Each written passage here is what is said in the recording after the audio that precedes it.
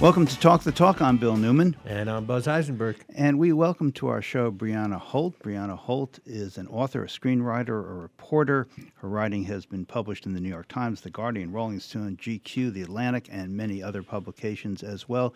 She has a new book titled In Our Shoes on being a black woman in not so, quote, post-racial, end quote, America. Brianna Holt, thank you so much for being with us. I'm really struck by the fact that we are here in the studio.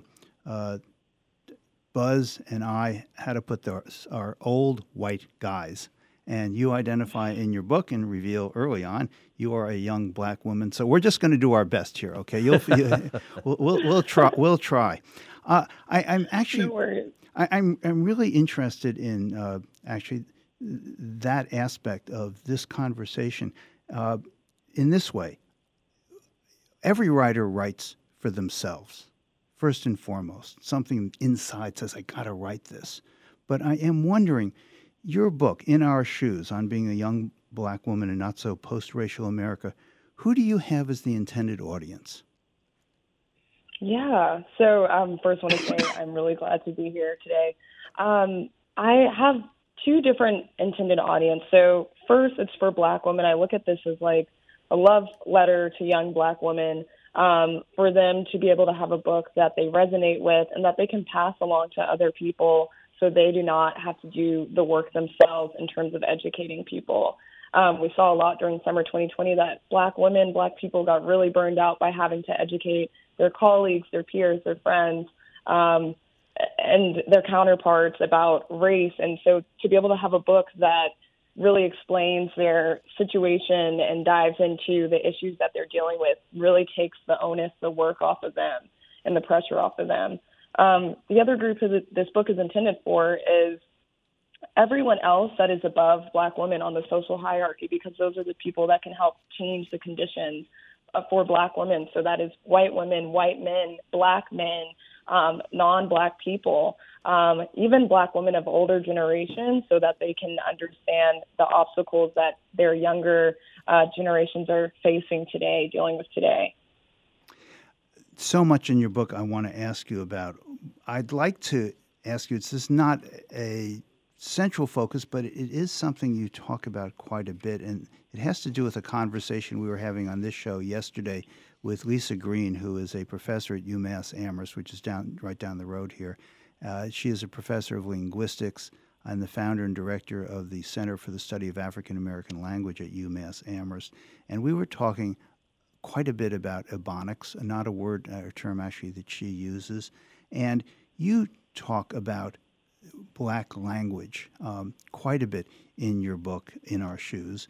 And you say this, it is, quote, it's widely known that African-American vernacular, the use of black slang and ebonics are frowned upon, so much so that black people often have learned to code switch in order to receive opportunities and fair treatment or advance in their careers. Code switching is something you talk about quite a bit. What does it mean? How does it work? Yeah, so code switching is pretty much just the ways in which like a member of an underrepresented group adjust their language, but it's not always tied to language. It could be behavior or appearance to fit into the dominant culture. And so you see this mostly occur in predominantly white spaces where a person is in the underrepresented group, and they are doing this to fit in, to climb up the corporate ladder, to be valued, to be considered the same, at the same level, to be respected.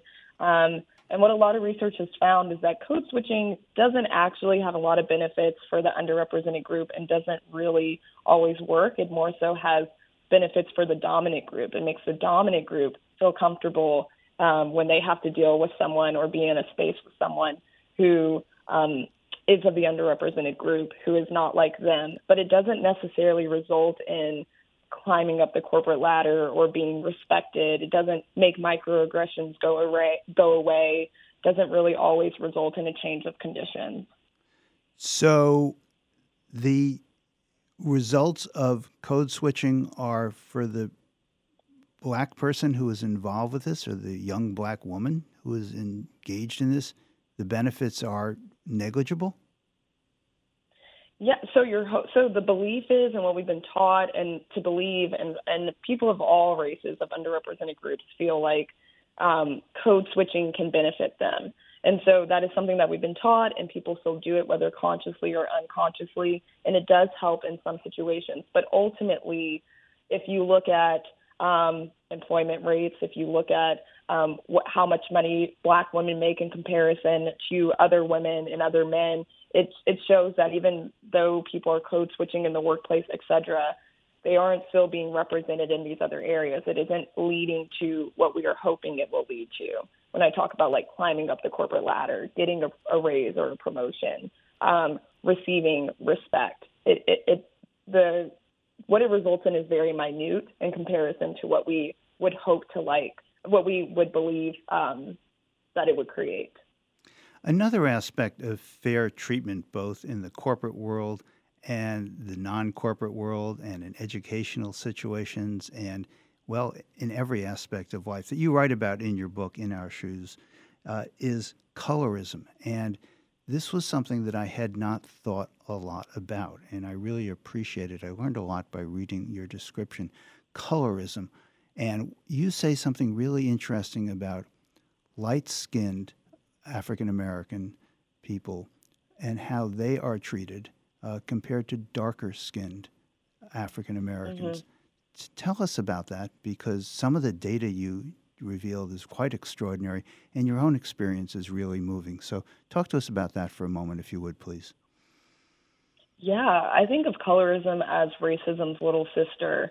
And colorism is present across all different races. You see it not only within the Black race, but within Asian American communities, within Indian communities, et cetera. But with colorism in the Black race, you see that the stats that I include, it can result in increased prison sentences and jail sentences for Black people. It changes the way that Black people are treated within education. Dark-skinned kids are more likely to be disciplined, be sent to detention or AAP, alternative school, than light-skinned kids.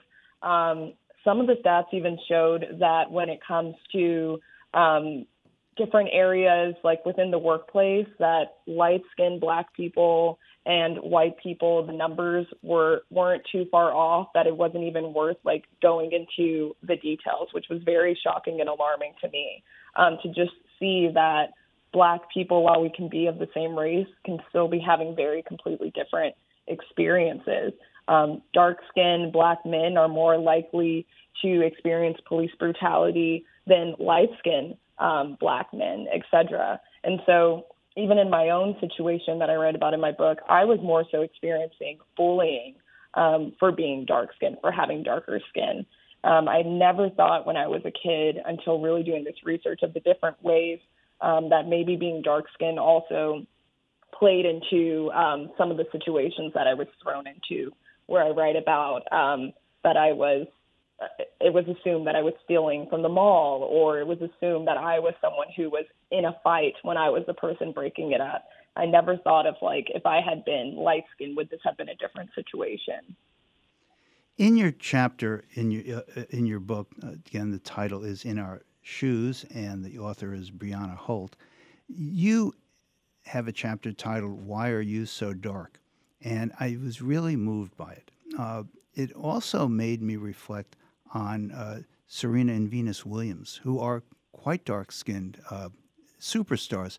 And I'm wondering if they're the exception to the rule, or what do you make of their popularity? Yeah, so I would say they definitely are not an exception to the rule. They are popular because they are great tennis players. And despite being great tennis players, and despite, excelling at their craft, Serena Williams is considered by a lot of people the greatest tennis player in the world. They still receive a lot of racism. They have both been very blatant about this, have talked about it in the media. Serena Williams even has had experiences where there have been calls against her that people have felt were unfair.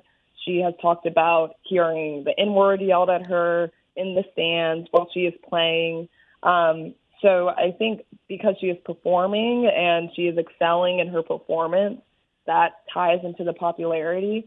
But at the end of the day, she still is a black woman. But she's still, or they both are still black women and dark-skinned black women, and still experience the racism that comes with that. Another aspect of racism that you write about in your book, In Our Shoes, is adultification. And I was moved by your description about, and really challenged by your description of adultification and how this description of strong black women is actually used to hurt young black women. Could you explain that to us, please? Yeah. So adultification or adultification bias is just this idea that black children, black girls, are viewed as older than they are. And systemic racism has really forced like black children into social, emotional, and physical adult roles before they are adults, which also contributes to adultification. But really, it's dehumanization. It robs black children of the very essence of what makes childhood distinct from all other areas of our life. And so I think a lot of how adultification results in, again, the harm, being treated differently by police, more likely to experience police brutality, seen as a threat. We think of the instances in the past where there have been all of these black girls and black boys who have experienced police brutality, who have been unarmed, and how people have been like, wow, they have been treated like an adult. Why were these police threatened by them? Why was somebody who is armed feel so threatened by a little black boy who is wearing a hoodie and has candy in his pocket? Stuff like that. And so that all ties to this adultification, this idea that not only are black children, black girls older than they are, but more powerful than they are, looking at them as superhumans, looking at them as a physical threat, and kind of just letting it go over your head that this is a girl, this is a kid, this is someone who is smaller than me, this is someone who most likely cannot harm me. Brianna Holt, this is Buzz Eisenberg. I'm looking at Bill's well-thumbed copy of your book, which is In Our Shoes, on being a young black woman in a not-so-post-racial America. I have, by way of disclosure, I haven't looked at the book, but I'm looking at a commentary about the book. It's called A History, and it's also called A Call to Action. I'm wondering, when 23 states either have completely banned critical race theory, or in the process there's percolating some laws and regulations in a total of 23 states, we're looking at this as a history and a call to action. What kind of action are you calling people to? What should we be doing? Mm-hmm. So when I speak of action, I'm speaking more so to starting with reflecting. I think people, non-black people, black men, everyone who is not a young black woman can self-reflect and really ask themselves, what is my relationship to black women? Whether it's just that you have, 3 black women in your life, whether they're just colleagues, what would the black women who are around you, who are in proximity to you, say about you, and the way that you are using your privilege to create better conditions for them? And so through that, then starting from there and then seeing what ways people can act, whether that is just unlearning biases. I think that is where a lot of people have to start. I hope what this book will do is really just cause people to become aware of the biases that are often unconscious. A lot of us have unconscious biases, and we don't think of them or aren't even aware of them until they are put in front of us, until someone makes us aware of them, until someone lays them out, until someone lays out these stats, and then start realizing and dismantling the ways that we are contributing to these systems that are creating bleak experiences for black women. So, Brianna Holt, I'd like to conclude by asking you something that I have been reflecting on since I saw it on the cover of your book. It's the subtitle, On Being a Young Black Woman in Not So, quote, Post-Racial, end quote, America. What do you mean by post-racial, and how did we come to this term and seem to have some common understanding about it, although after I've read your book, I think we don't really at all have an understanding or a common agreement about what post-racial means. Your thoughts on that? I think a lot of people think of America as a post-racial society once Barack Obama became president. I think it is a huge triumph, a huge, accomplishment, especially for the Black community, to have the first Black president.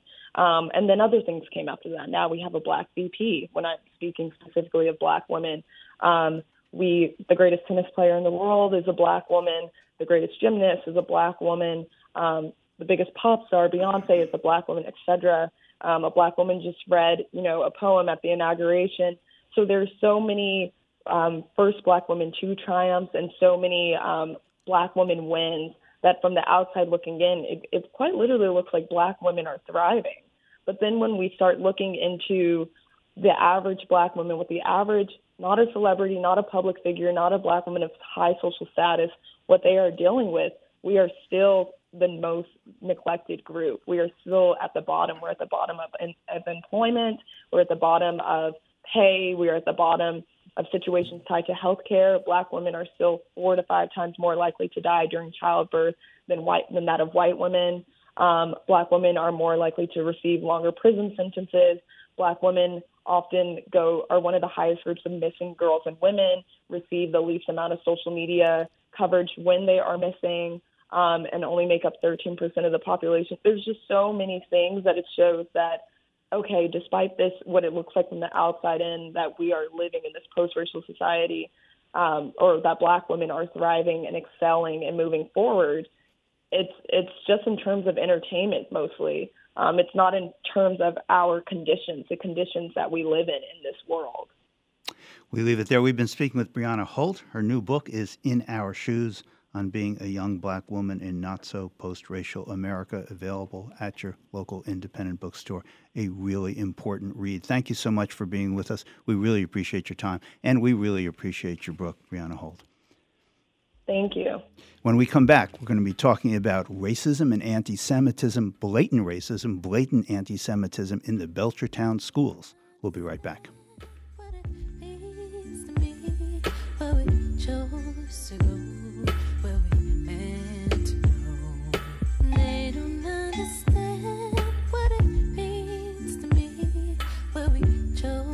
To go where we meant to know. You know this here is my roll the ride, I gave it time. But this here... You're listening to Talk the Talk with Bill Newman and Buzz Eisenberg. The last place any of us wants to end up is the auto body shop. But if you ever do, the people to turn to are the experts at Fort Hill Collision Services in Amherst. At Fort Hill, you can leave your concerns at the door. They'll work with your insurance company and return your vehicle back to you in perfect condition. Guaranteed. Look, you love your car. Fort Hill Collision Services will love it too. So for the European touch for your foreign or domestic vehicle, trust the experts at Fort Hill Collision Services, Route 9 in Amherst. It was one of those big historic houses in Conway, built in the 1800s, a real beauty, though a bit of a challenge to insure. Steve bought it for about $700,000. The insurance company figured the replacement cost to be about $5 million, a bit of a gap there. But there's a specialty insurance company we work with from time to time at Whalen Insurance, and soon enough, we were able to get the house insured. When a home buyer has a tough situation with insurance, like Steve did with the house in Conway, their real estate lawyer usually sends them to us, Whalen Insurance. We'd like to insure your house too, even if it isn't as challenging. We'll get you every discount available, and more importantly, if you ever need help or have a claim, you won't be calling a 1-800 number and entering your policy on the dial pad, because at Whalen Insurance, we answer the phone. Whalen Insurance. Local people, local service, local insurance. In partnership with Mafre Insurance. Call for a quote, 586-1000.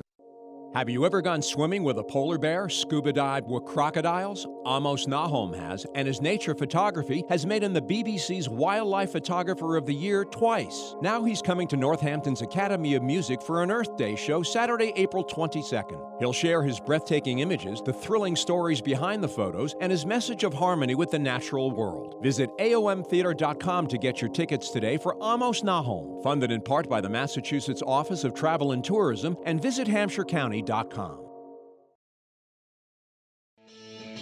You're listening to Talk the Talk with Bill Newman and Buzz Eisenberg, WHMP.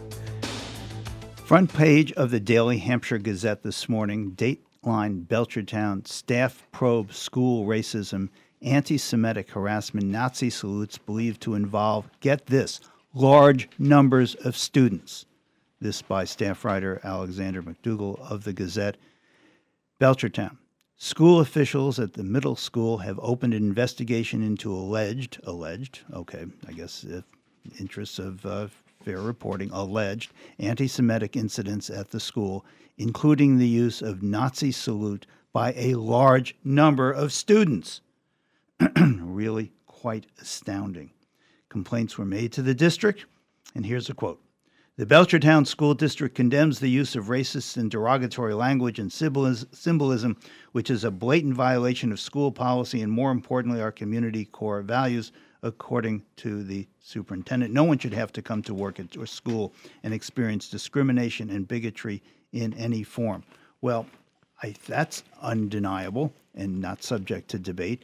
But here it is in Belchertown, school being inundated with Nazi salutes and anti-Semitic incidents. How is that happening in 2023? This is just extraordinary. Listen to this. Quote, this is from the Daily Hampshire Gazette story.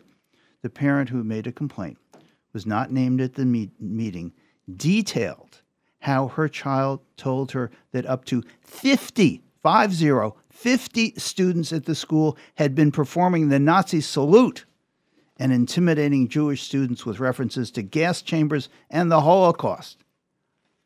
Are you kidding me? I guess not.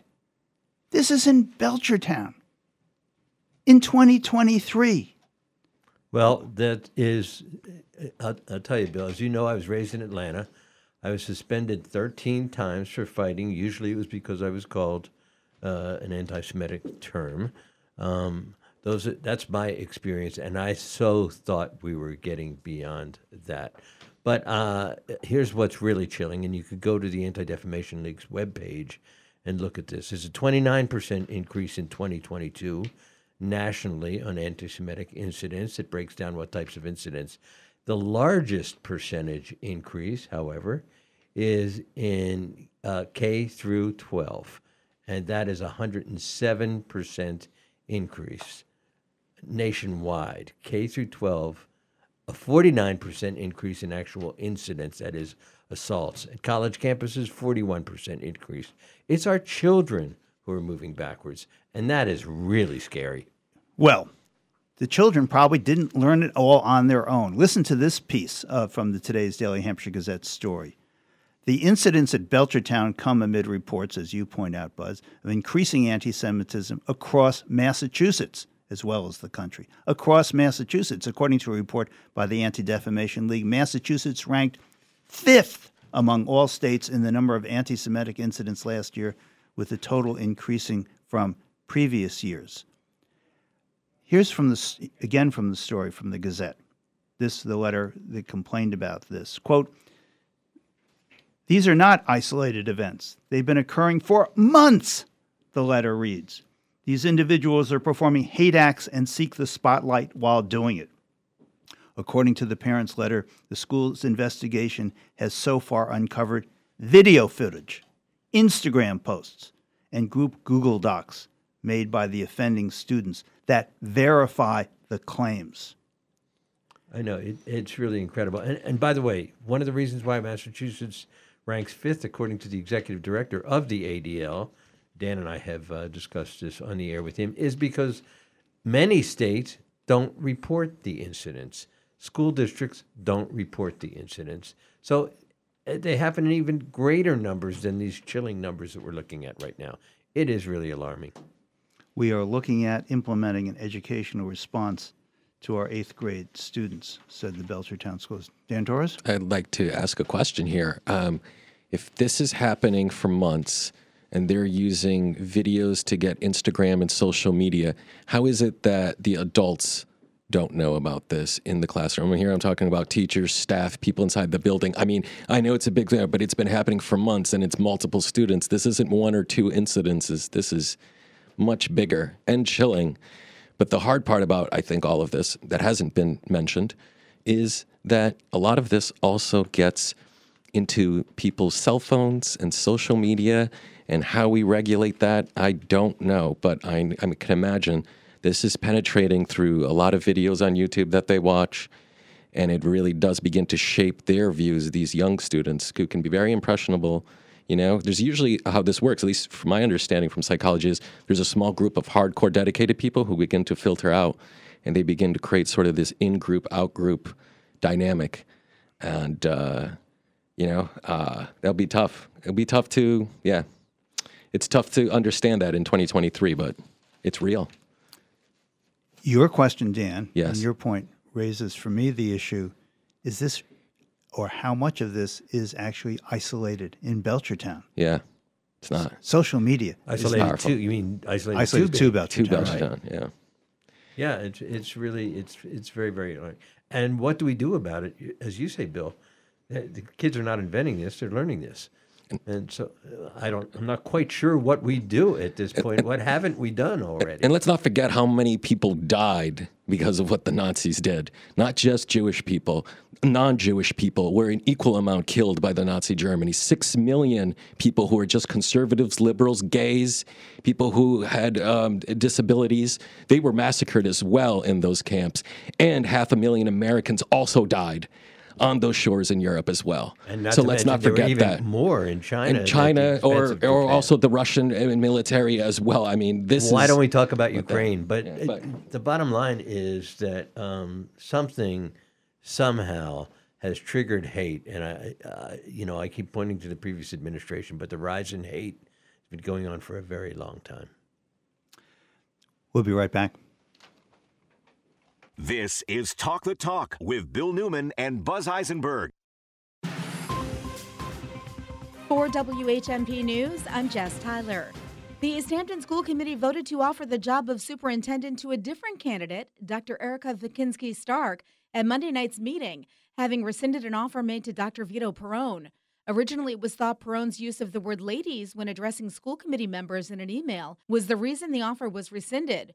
But other concerns were brought up last night, including racial bias. Former school committee member Kira Henninger. Dr. Perrone was principal of East Hampton High School from 2009 to 2015. I have significant concerns that Dr. Perrone was the leader of East Hampton High School during the years in which the AG's office found problems with bias and intolerance. The board voted 5-2 not to re-engage in negotiations with Dr. Perrone. After 3 hours, committee members called Vikinski-Stark to offer her the job, which she accepted pending negotiations. Northampton is adding 229 acres to the Sawmills Hill Greenway. The purchase was made possible by a state local acquisitions for Natural Diversity Grant and Local Community Preservation Act funding. The area will be owned and managed by the Northampton Conservation Commission, with a conservation restriction held by Kestrel Land Trust.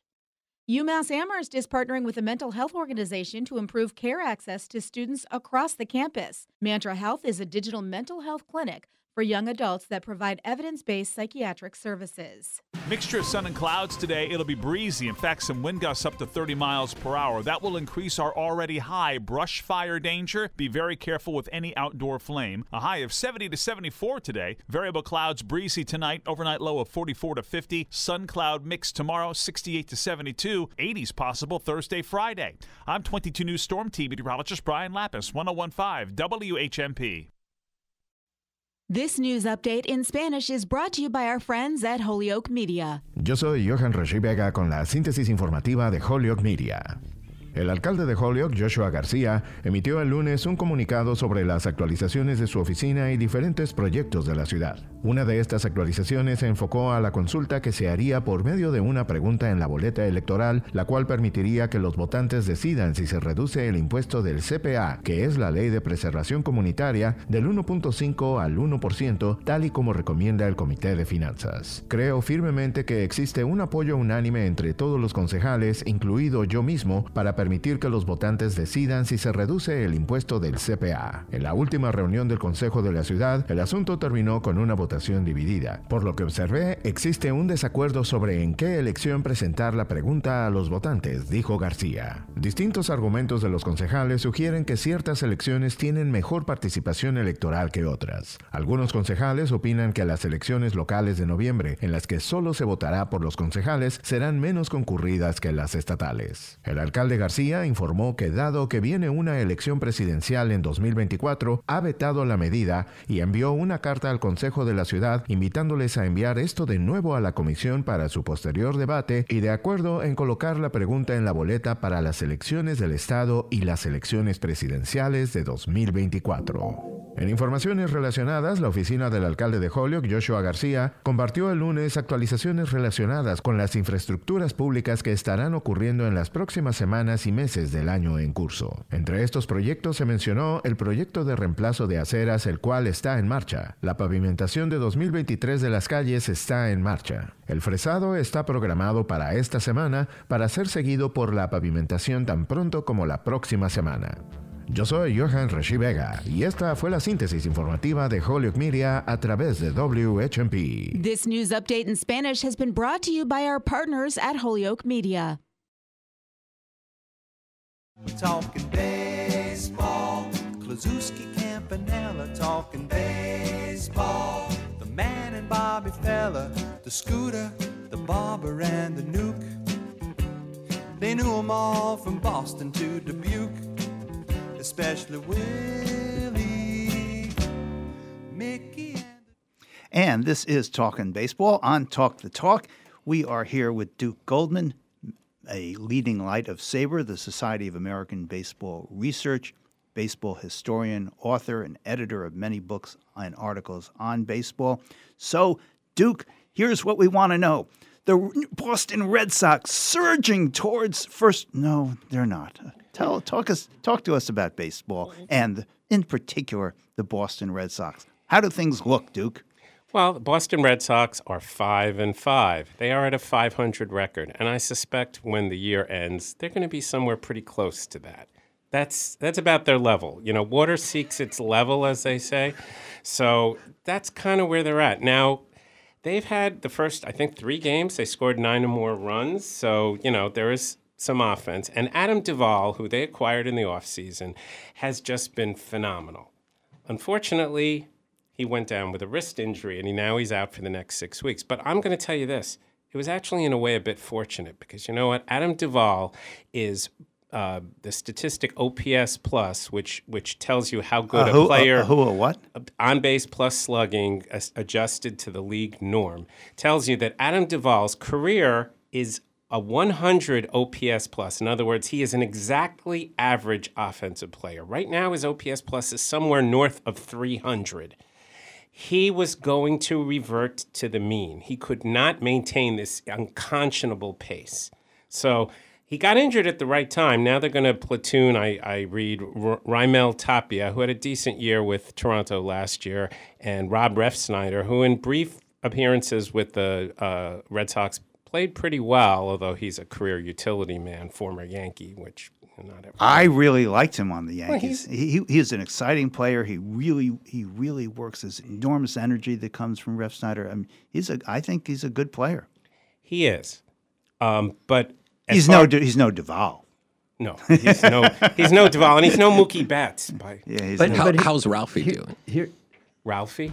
Yeah, Ralphie Devers. Oh, Rafael Devers. He's doing what you'd expect him to do. He's good, but he's not going to deliver this team into the playoffs. You know, that's what I think. So, and now they're playing the Tampa Bay Rays. They just lost to the Rays 1-0 yesterday. They have 2 more games to go against the Rays, and the Rays are 10 And so far, they have outscored the opposition by 76 to 18 runs. This is a run of dominance that has not been done since the year 1884, when the St. Louis Maroons of the Union Association, a one-year major league, dominated the league. And my friend and colleague, Bill Rizek, Sabre member, who was on our Fair Play segment just a couple of months ago, has just put out a book published by McFarland and Company called Baseball's Wildest Season: 3 Leagues, 34 Teams, and the Chaos of 1884. And in that book, Bill says, St. Louis started with a 20-game winning streak during which the Maroons outscored their opponents by a 234 to 67 margin, which is, by the way, roughly the ratio of Tampa Bay's runs scored to runs given up. Sounds like a must-read, but here's Duke Goldman. This is where I'm confused. I have been watching early baseball for a very long time, and usually the month of April, nobody can hit. It's really the pitchers have, it's cold, and there's a lot of other reasons. What's going on?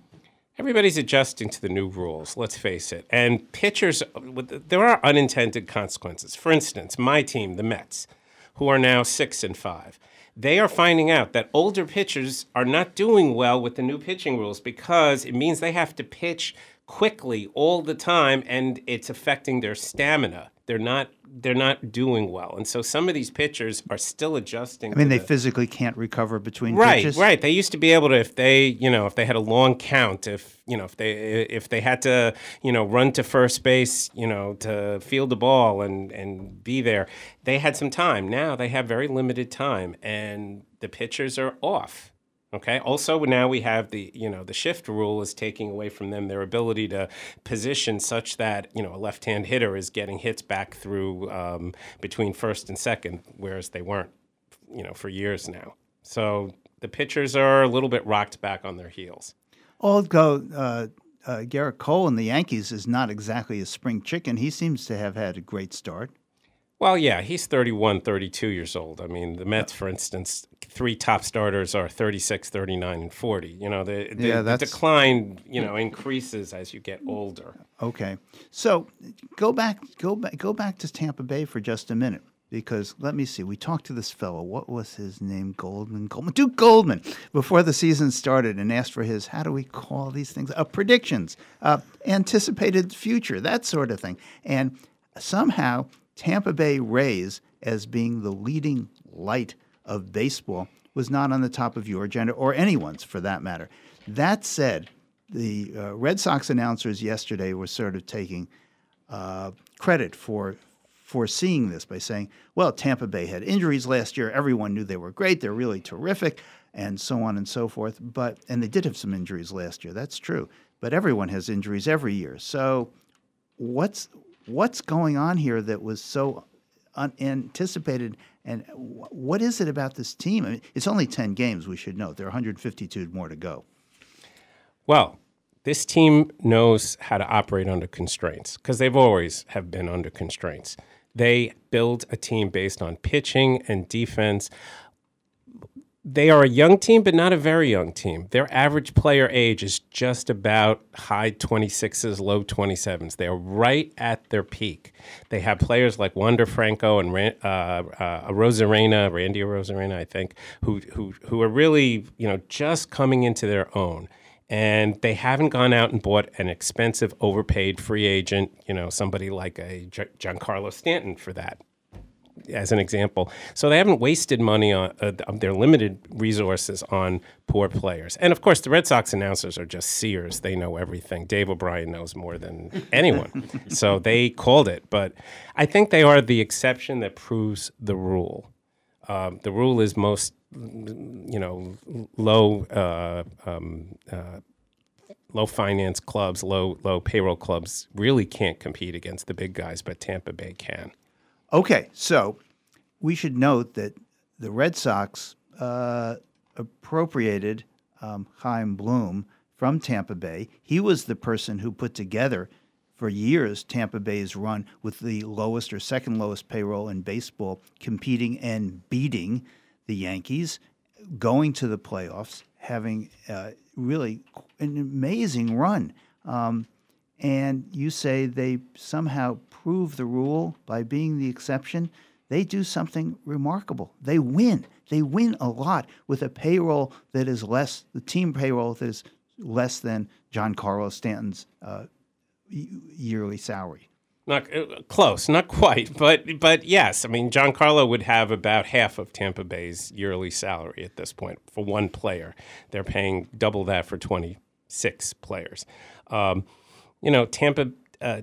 Bay has come up with a model that works. That doesn't mean it always will, but it has for a number of years. And Chaim Bloom, I don't think he knows how to operate in a different model. That's the model he grew up with. The Red Sox have too much money for him, and he doesn't know how to use it properly, is what I think. Okay, back to the Red Sox for a moment. You keep saying, you're consistent on this, that the Red Sox are a 500 team. They also have a high payroll. Yes. What's with the Red Sox and their high payroll? They went out and paid, Matsutaka Yoshida close to $100 million. He's done okay so far, but he's not a $100 million man. They went out and paid Kenley Jansen a good sum to be their closer. He's late in his career. They're trying to compete. The Red Sox, we know, Red Sox Nation does not tolerate a team that does not compete. So they're overpaying for talent, and and they had to pay Rafael Devers because they let Bogarts go. And, if they let go of Devers, the fans would have just struck. It would have been a disaster. So they've got a big payroll. And they're also paying Chris Sale off for a contract they gave him years ago that, for the most part, he hasn't performed for because he's been injured. But Sale has performed this year, which is so far. He's also has a history of not lasting for very long, and he ends up hurt and on the injured list. On his first start, he in 3 innings he gave up 5 runs. But do you anticipate that we're going to be able to keep? I'm still focused on the offense that we're seeing generated as a result, I think, of these rules, the changes in the rules. Do you think we're going to continue to see these kinds of offensive numbers as the season, especially when it gets warmer, and hitters usually get better or more effective? In a word, no. I don't think so. I think 10 games is a small sample size, and I think also climate change has meant it's warmer than it often is in Aprils, and so that's probably helped a little bit. I think the pitchers will adjust a bit, and I think maybe the offense will be 5-10% stronger than it was last year because of some of these rule changes. Certainly, the running game has been resurrected because the bases are bigger and because of the limit of pickoff throws.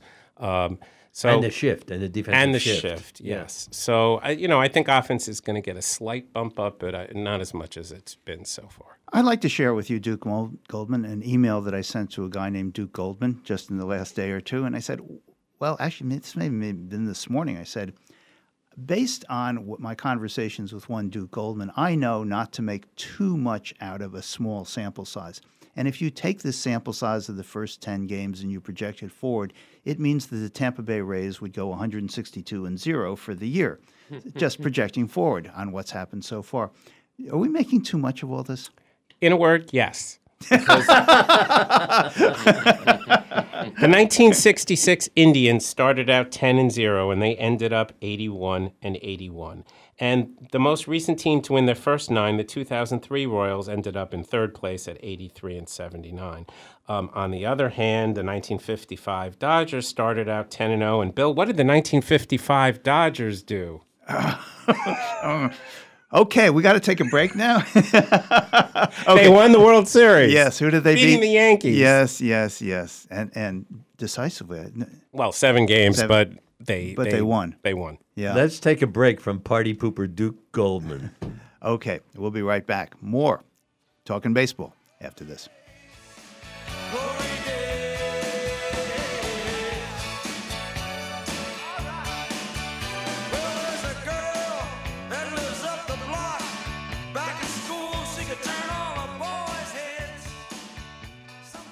More Talk the Talk with Bill Newman and Buzz Eisenberg coming up right here on WHMP.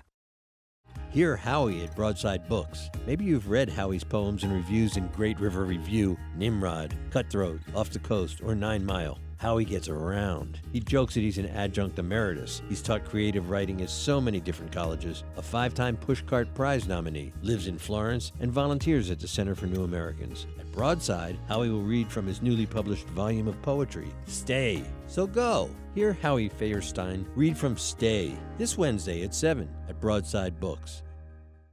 You take a classic like Caesar salad and start to mess with it, that could get you into trouble. Things could go wrong. The Caesar salad at Paul and Elizabeth's is a radical departure from the classic Caesar. And fortunately, in this case, things have gone rather right. Paul and Elizabeth's restaurant, a Caesar salad unlike any other, with romaine or kale, or both, with balsamic onion, roasted red peppers, capers, smoked salmon, and the crowning touch, toasty hot polenta croutons.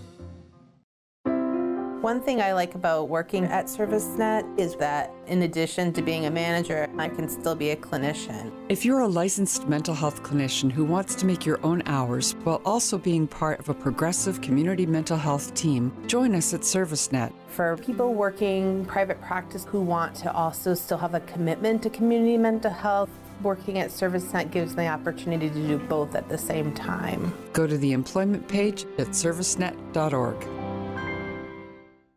For 50 years, the Center for Women and Community has provided trauma-informed leadership and advocacy services, including 24-hour free and confidential support for survivors and their loved ones throughout Hampshire County. April is National Sexual Assault Awareness Month. CWC is here for you. If you've been impacted by violence, call the Sexual Assault Support and Advocacy Hotline for information, support, and resources. Learn about volunteer and professional staff opportunities at umass.edu/CWC. You're listening to Talk the Talk with Bill Newman and Buzz Eisenberg, WHMP. And this is Talking Baseball with Duke Goldman. Duke, you just mentioned one of baseball's most phenomenal players just before we came back. Share that with our audience, if you would, please. So Shohei Ohtani has done something that probably nobody else will do. Shohei Ohtani had a rules violation in the same game as a hitter and as a pitcher. In other words, he took too much time to pitch, and then he took too much time as a batter and didn't get into the batter's box until he wasn't in when 8 seconds, they're supposed to be in when there's still 8 seconds for the guy to pitch. So he lost on both ends, which speaks to how phenomenal he is, that he is a unicorn, as I think I mentioned 2 weeks ago, and he's already, again, having another great season, both as a pitcher and a hitter, but also that these rule changes are changing the game and transforming them. Okay, so tell me this about Ohtani, if you would, please. He pitches for a terrible team. Correct. He hits for a terrible team. Correct. His contract is going to expire at the end of this year. So, here are the Yankees coveting another player. He won't go to the Yankees. I don't think so. Who knows? You never know, but and he may stay. I mean, if he may stay in the Bay Area. Well, not in the Bay Area, in the Los Angeles, in the La area. In the La area. I'm sorry, I got that wrong. He may stay there if the team finally. I mean, he's got a great teammate, Mike Trout. The two of them are just phenomenal. And if the Angels compete, and Arte Moreno, their owner, who was going to sell them, changed his mind, and I think he'll go all out to keep Ohtani. And then we'll see what happens. I also read that he wants to stay on the West Coast because it's closer to Japan. Which makes sense, right? So I suspect he may not be rushing to leave unless the team completely fails. What if the Dodgers make a move for him? That's also a possibility, I think. And what about the Padres, right? Oh, right on. Yeah. Love the Padres, yes. Although the Padres lost 5-0 to the Mets yesterday. Hey, Duke, I can mute your mic. Never forget that, okay? Just know that for a fact. Yes, this level of maturity is this time we remind you. We're talking baseball. My name is not on the show, but I control the board, just so you know. Okay, I'll remember that. You do remember that. Okay, kids, break it up. Listen, I want to go back to the rules for a minute because you've mentioned that they have made a big difference. The bases are bigger. The pitchers can only throw over to first base to hold the runner on twice. You've mentioned the game clock, the number of seconds that batters have to get in, pitchers have to pitch. These rules are actually making a big difference, I can tell, in terms of the length of the game. Absolutely. Which is terrific, I think. I agree. And what other changes can we see because of the rule changes? Well, the thing that I noticed the most is because of the shift, when somebody hits a line shot up the middle, which for the last 8 years, my head is on a swivel. Oh, but what the fielder's there. What are they doing there? Now it's a hit. And you know what? I think it should be a hit. That's a clean single. I love that. So now, of course, they're learning how to come up with sort of shift light. It does matter more for left-handers than it does for right-handers. It does. But, and I'm a lefty, so I want to see the lefties gain advantages. But, I think it's a better game as far as that's concerned. I think it's better that there's more running, right? And some people are all upset that, Ricky Henderson's record is going to be threatened and he didn't run under these circumstances with bigger bases. Oh, boo-hoo, Ricky. Nobody's going to steal 130 bases again, no matter what they do to the rules. They can make the base 3 times the size, and they're still not going to steal 130 bases. Ricky has the record, and he's always going to have the record. But somebody might steal 70 bases, and that'll be kind of nice. And the inability to throw over as a practical matter. I mean, explain that rule. The rule is that they can only throw over or step off twice. And after that, if they throw over a third time and they don't throw the runner out, either pick them off or throw them out at second base, the runner gets to go to second base, which some people argue that, in a sense, they have a third throw because, at that point, if you fail or if you succeed, it doesn't change the outcome. But it's still a limit. And I did hear Commissioner Rob Manfred say they are going to watch what's going on this year because the concern is, when it becomes the pennant race and you have games that are deciding divisions and even the postseason and it's the 8th inning that, maybe you want to suspend or tweak these rules a little bit because that's part of the drama of baseball, that you have all the tools in your arsenal to compete, that you throw over sometimes 3, 4, 5 times when, a great runner is trying to get the winning run over to second base. So. Yeah, and it would be, I think, tragic if, for example, the World Series were decided by someone spending 5 extra seconds or 2 extra seconds to get into the batter's box. Yikes. Yeah, so, we'll have to see. I hope that baseball will be wise. Based on their prior evidence, I'm doubtful, but you never know. Okay, Duke, in the last half minute we have, I want to give you a chance to have a final word about your my favorite team, the New York Yankees, and what they will do this year. The Yankees will lay an egg. Well, no, I'd like to believe that. The Yankees are still going to be in the playoffs. I mean, let's face it. I don't think they're one of the best teams, and I don't see them winning the World Series. Do you see them winning the American League? At this point, I don't see them winning the American League East. I see them going in as a wild card team. Bill, there's a box of Kleenex next to you.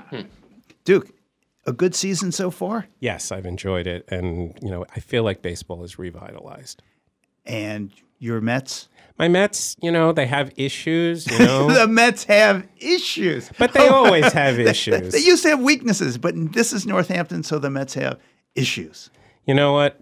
I think they're going to overcome them. I do think they'll make the playoffs. World Series, I have to admit, last time I predicted they'd win, and then, injury after injury happened, and I started to think, I don't know. Watch those Braves. Yep. Okay, those words of wisdom, words to live by. Thank you, Duke Goldman. Thanks so very much. My pleasure. Jody Maggio's done it again. Jody Maggio's done it again. Back in that bat, gone with the wind.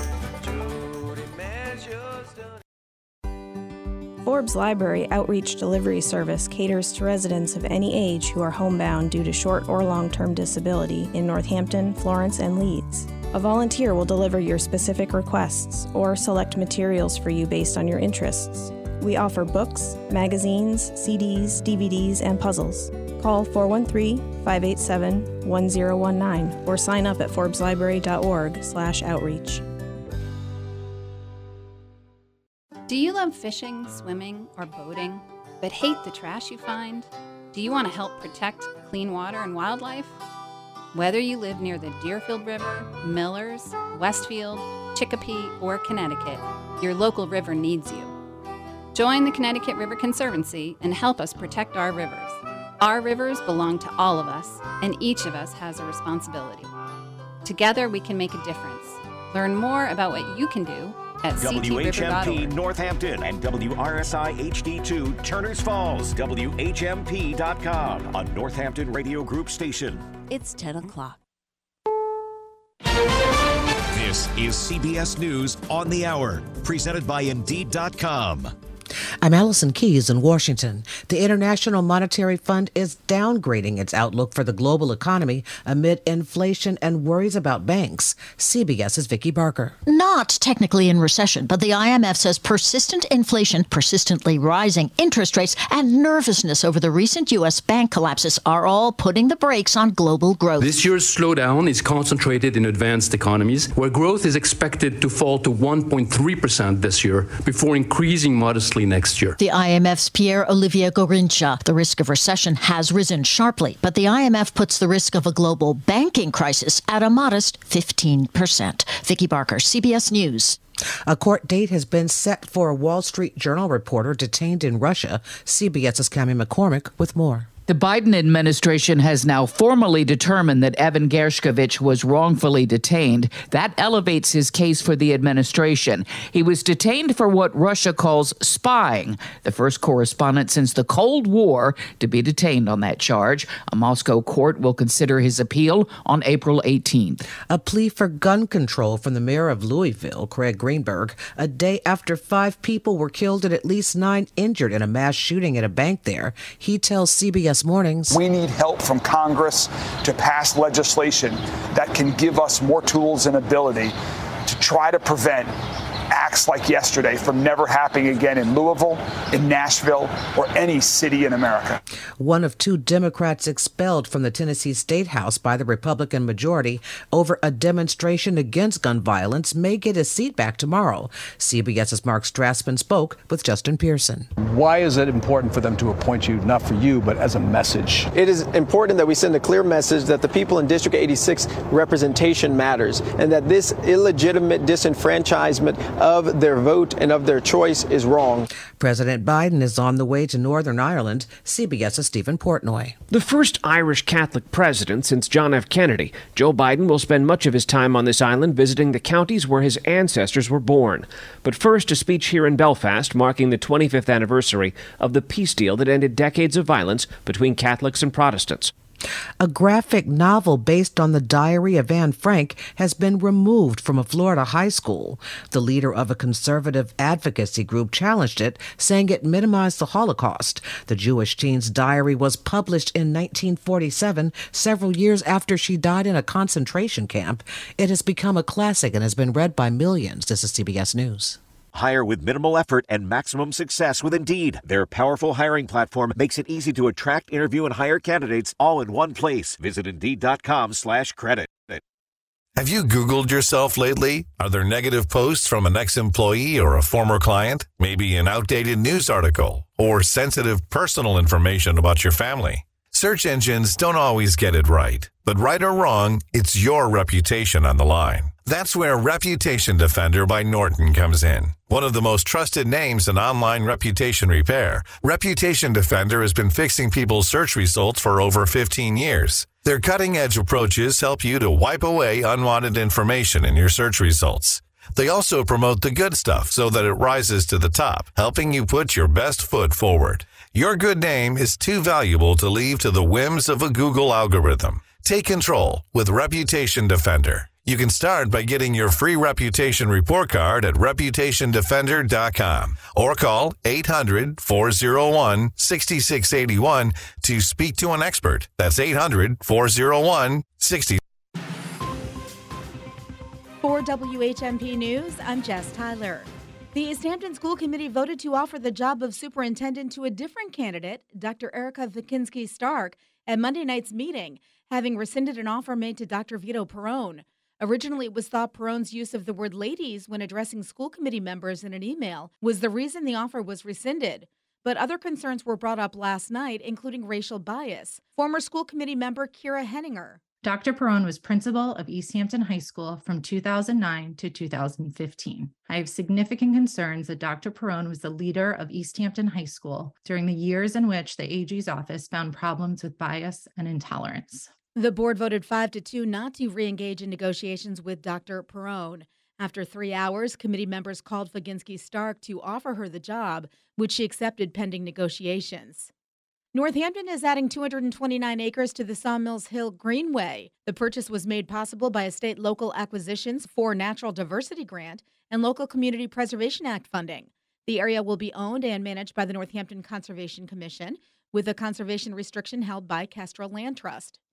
UMass Amherst is partnering with a mental health organization to improve care access to students across the campus. Mantra Health is a digital mental health clinic for young adults that provide evidence-based psychiatric services. Mixture of sun and clouds today. It'll be breezy. In fact, some wind gusts up to 30 miles per hour. That will increase our already high brush fire danger. Be very careful with any outdoor flame. A high of 70 to 74 today. Variable clouds, breezy tonight. Overnight low of 44 to 50. Sun cloud mix tomorrow, 68 to 72. 80s possible Thursday, Friday.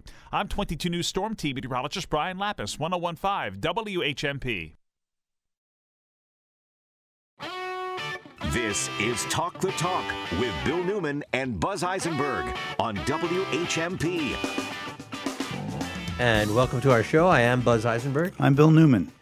You know, it was about maybe almost 2 years ago when I first was on the air with our next guest. What was happening there was a proposal in Texas called S8. And at that time, our guest was talking about the danger. It's now called the Heartbeat Act, that says if any a fetus is 6 weeks or around there, you will hear the heartbeat, and it makes an abortion unconstitutional under the Texas Constitution. Our guest, Carrie Baker, told me at that time to watch out because the abortion drug mifepristone was the next attack that conservatives were going to come after. And here we are.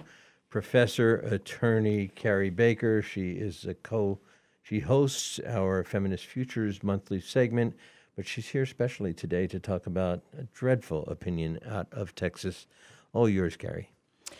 Yeah, so on Friday night, a district court judge in Amarillo, Texas, handed down a decision that purports to basically remove the drug mifepristone from the market. Mifepristone is an FDA-approved drug that has been on the market for over 23 years.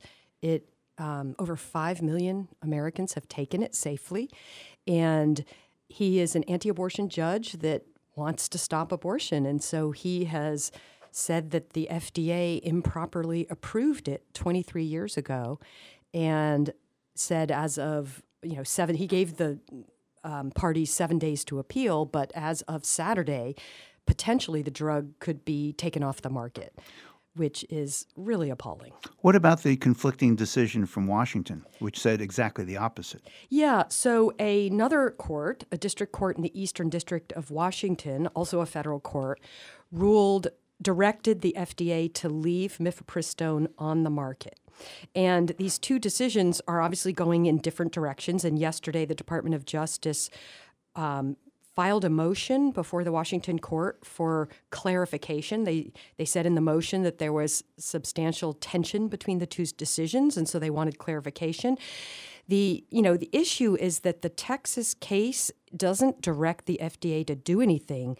It just stays the FDA approval of mifepristone under the Administrative Procedures Act. So it doesn't actually require the FDA to do anything, whereas, the Washington decision prohibited the FDA from removing it from the market.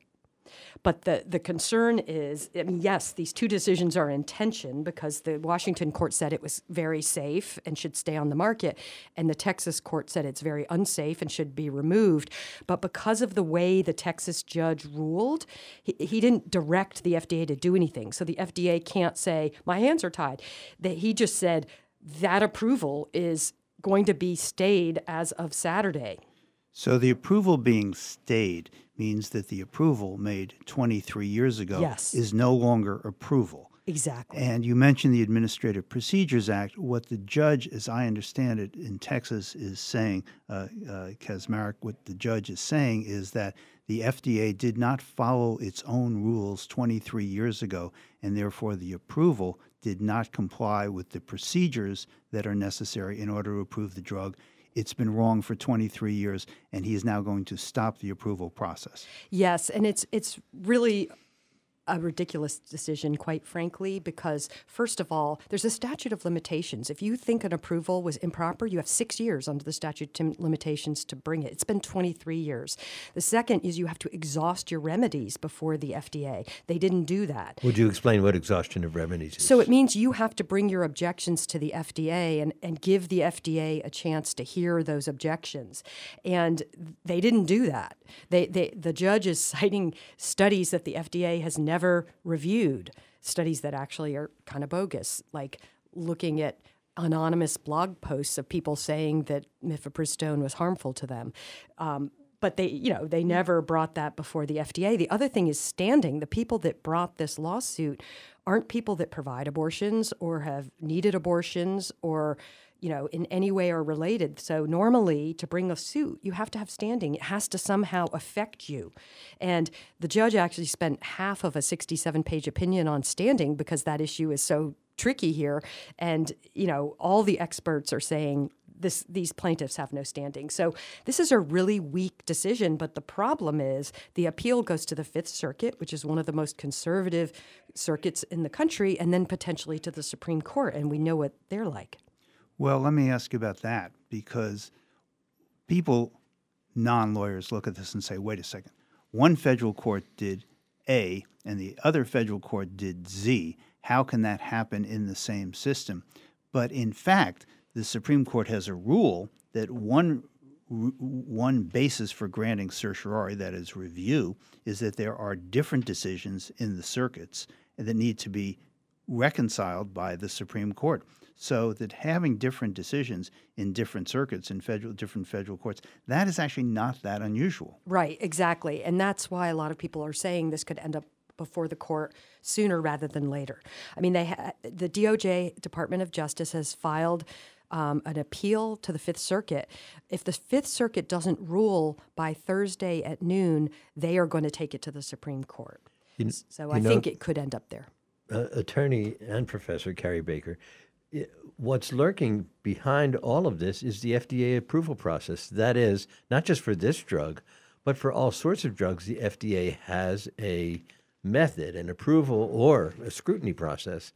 And that's being called into question by this opinion, isn't it? Absolutely. It's saying that anybody that has an objection to a drug can just bring a suit, and if they can find an extreme judge like this Texas judge, that judge could order the drug off the market. And that could be vaccines for pandemics, or it could be, all kinds of medications.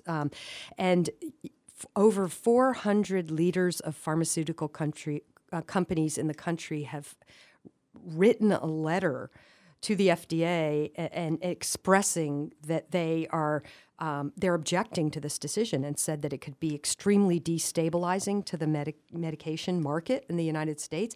It also, pharmaceutical companies invest a lot of money in getting a drug approved, and they rely on the fact that once it's approved, it can stay on the market and be sold so that they can get back their R&D, their research and development investment. And they're very worried that they're not going to want to invest in drugs that could potentially be yanked off the market if some crazy judge decides he doesn't like it. There are 400 judges in the federal district court that could yank it off. I can't help but ask both of you, as attorneys, what do you think is going to happen with the Fifth Circuit, a very conservative circuit that's going to be asked to review this by the Justice Department? What do you think? What should we expect? Well, I would like to think that they would follow the clear law and facts. But this is, again, a very extreme circuit. This is a circuit that when SB 8 passed, the bill you mentioned before, banning abortion at 6 weeks before Dobbs, before Roe was overturned, they sustained that ruling, and it was a really legally problematic case. So I worry that I think they just won't respond in time. And so it will end up before the Supreme Court. And there's a lot of speculation about what the Supreme Court might do. Some people think that, potentially some of the conservative justices like Roberts and Kavanaugh might not be willing to go this far. But Dobbs makes me think, oh yeah, they will. So I don't know. Bill, I wanted to ask both of you, AOC and another Republican colleague of hers in the House is just recommending that the Biden administration and the FDA ignore this judicial ruling and just thumb their nose at this judge. What are your thoughts about that? Well, so this judge was handpicked by the anti-abortion movement.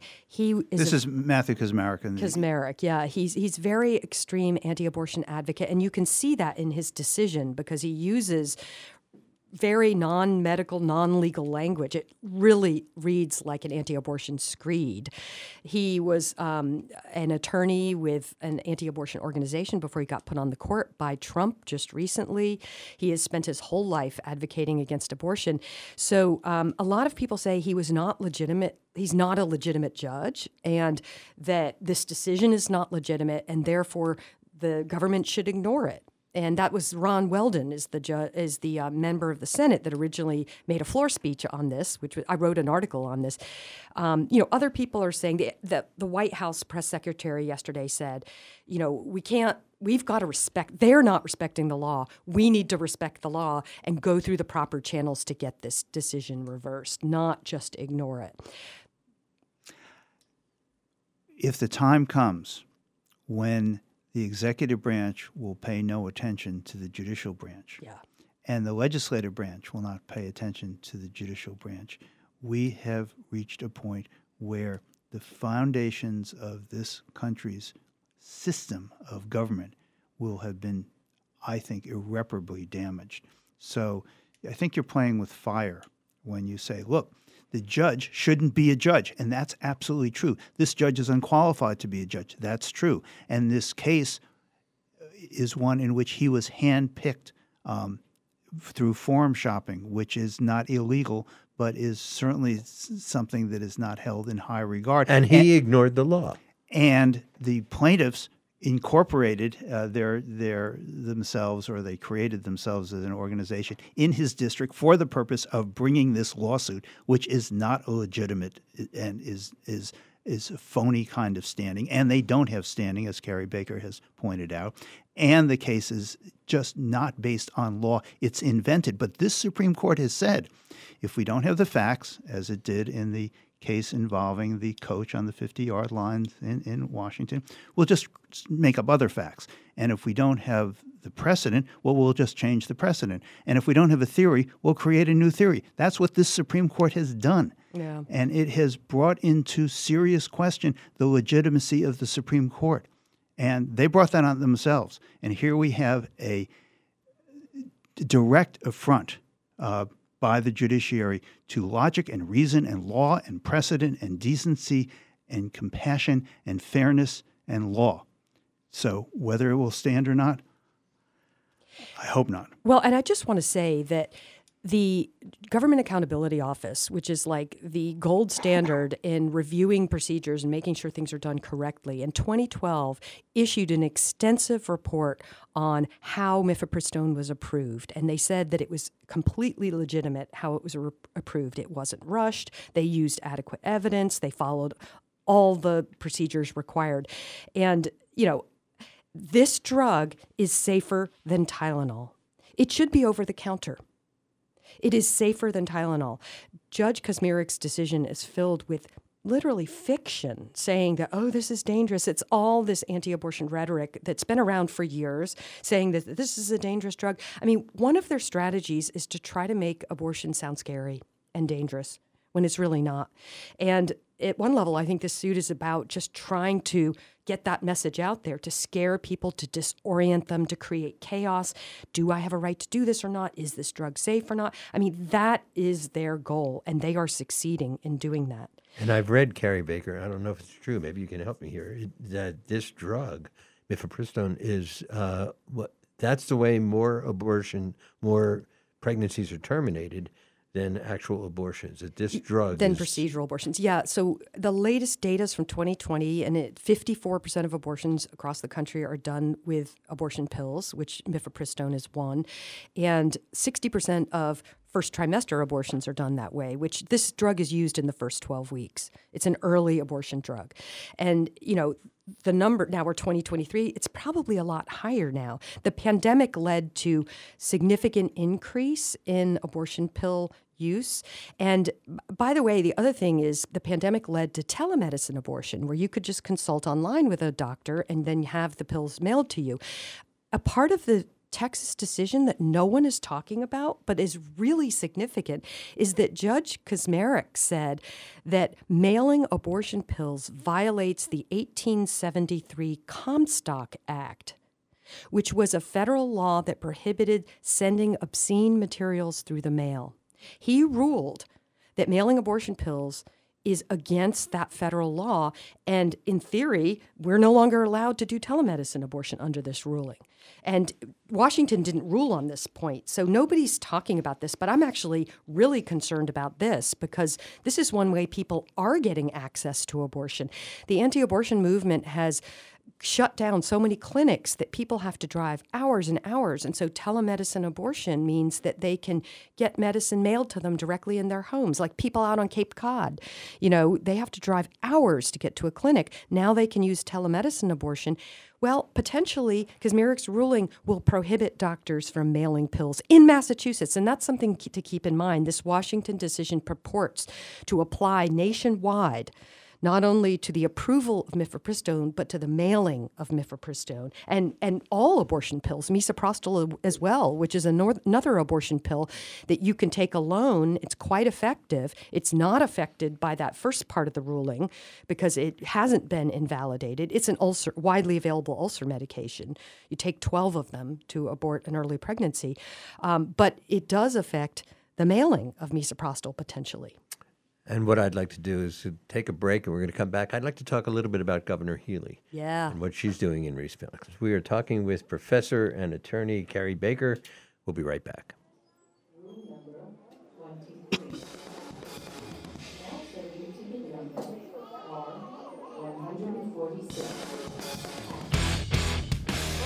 You're listening to Talk the Talk with Bill Newman and Buzz Eisenberg. It happens all over Massachusetts. In every home and every community. Be careful on your bike. Learning can happen anytime, anywhere. We'll see you at practice this weekend. And no matter how learning takes place in your family's life, DESE is there as your partner. The Massachusetts Department of Elementary and Secondary Education. Never stop learning. Find out more at mass.gov/back-to-school. Sponsored by the Massachusetts Department for Elementary and Secondary Education. We finally entered into a more balanced real estate market. Hi, I'm Craig Della Penna, a part of the Trailside team at the Murphy's Realtors. I've been helping buyers and sellers in our valley and beyond for close to 20 years. I specialize in homes near rail trails, as well as antique or historic homes. Together, we'll create a plan that gets you to the next chapter and will minimize your stress along the way. Visit northamptonrealtor.com/innovator. WHMP is looking for organizations that regularly distribute information about employment opportunities to job applicants or have job applicants to refer. If your organization would like to receive notification of job vacancies at our station, please notify us at Careers WHMP Radio, 15 Hampton Avenue, Northampton, Massachusetts, 01060, phone number 413-586-7400, or email jobs@whmp.com. Saga Communications is an equal opportunity employer and encourages minorities and females to apply. When it's happening here in the Valley, we're talking about it. For the first time in the history of the country and of the history of the United States, the Supreme Court has taken away a constitutional right. I would also describe this day as a day when women in the United States and people who can become pregnant have become second-class citizens. 1015, 1400, and 1240. We are the Valley. We are WHMP. You're listening to Talk the Talk with Bill Newman and Buzz Eisenberg. WHMP. We continue our conversation with Carrie Baker, who is a professor of the study of women and gender at Smith College. She is, we should note, a graduate of Yale for her undergraduate degree, and has her law degree from Emory University School of Law. Buzz? Well, we were talking about generally this horrific opinion coming out of Texas, but I'm wondering, what does it mean here in Massachusetts? Yeah, so yesterday our amazing new governor, Maura Healey, was out in front of the Capitol with a whole cadre of representatives and advocates speaking about this decision and the potential impact on Massachusetts. And in that context, she announced that the state has ordered 15,000 doses of mifepristone to have on hand in case this Texas order goes into effect, so that they will be able to make sure that people who need the medication in Massachusetts will have it for the time being while the appeals are going on in the case. We're stockpiling, and that bears on UMass Amherst, right? Yeah, they are actually the entity that has ordered these pills, but the pills will be made available to providers outside of the university. This strategy is not, Massachusetts isn't alone. Governor Jay Inslee of Washington ordered 30,000 doses of mifepristone last week, and other states are looking into doing this as well. And this is so that the states themselves have the medication on hand and can make sure that people get it if they need it in the meantime while the case is appealed.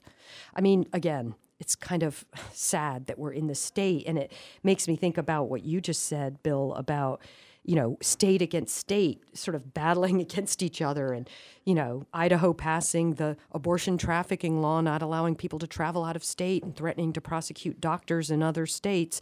That's another thing Maura Healey said yesterday, is that she reiterated that Massachusetts protects abortion providers who provide legal abortion care in the state of Texas from any sort of criminal prosecution from other states.